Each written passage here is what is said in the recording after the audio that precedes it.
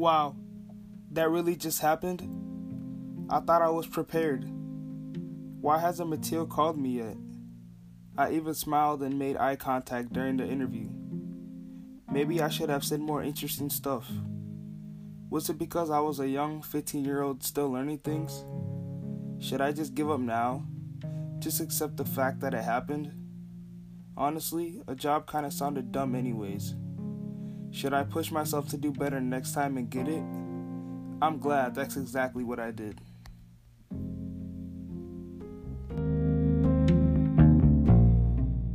From failing the first time to having success the next. But okay.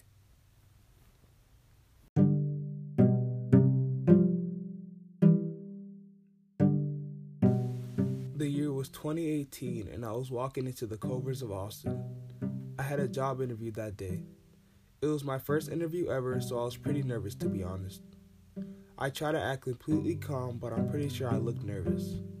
Though I don't remember what I wore to the interview, it probably wasn't something interview-like. The interview started with Mathilde, who was one of the managers at Culver's, asking simple questions such as, what do you do in your free time, and what are your interests? I answered those questions with ease.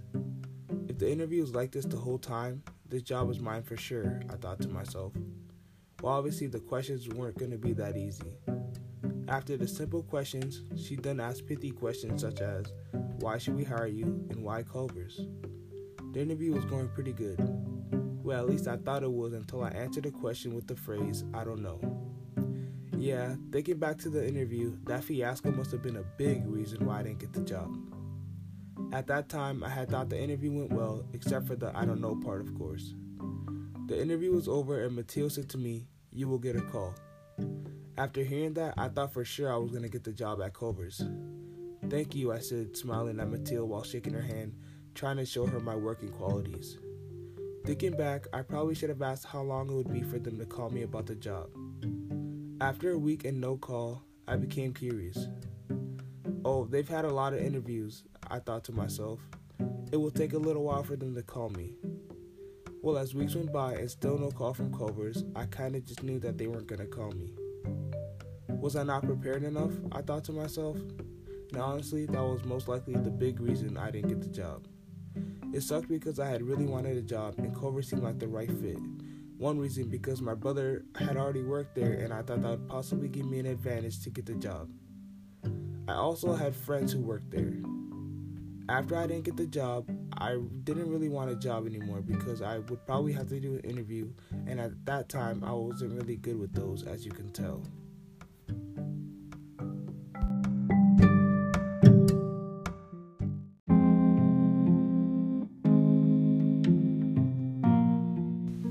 I think not getting the job changed my life for the better. It allowed me to push myself and to have resilience in difficult situations. I learned that I should be prepared for important things like an interview. A lot of people give up after something bad happens and they don't want to continue.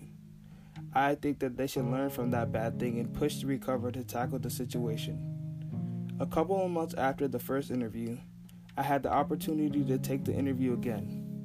This time I was well prepared and ready for everything. Now, as an employee, I'm glad I failed the first time. It pushed me to not give up and go and get that job at Culver's.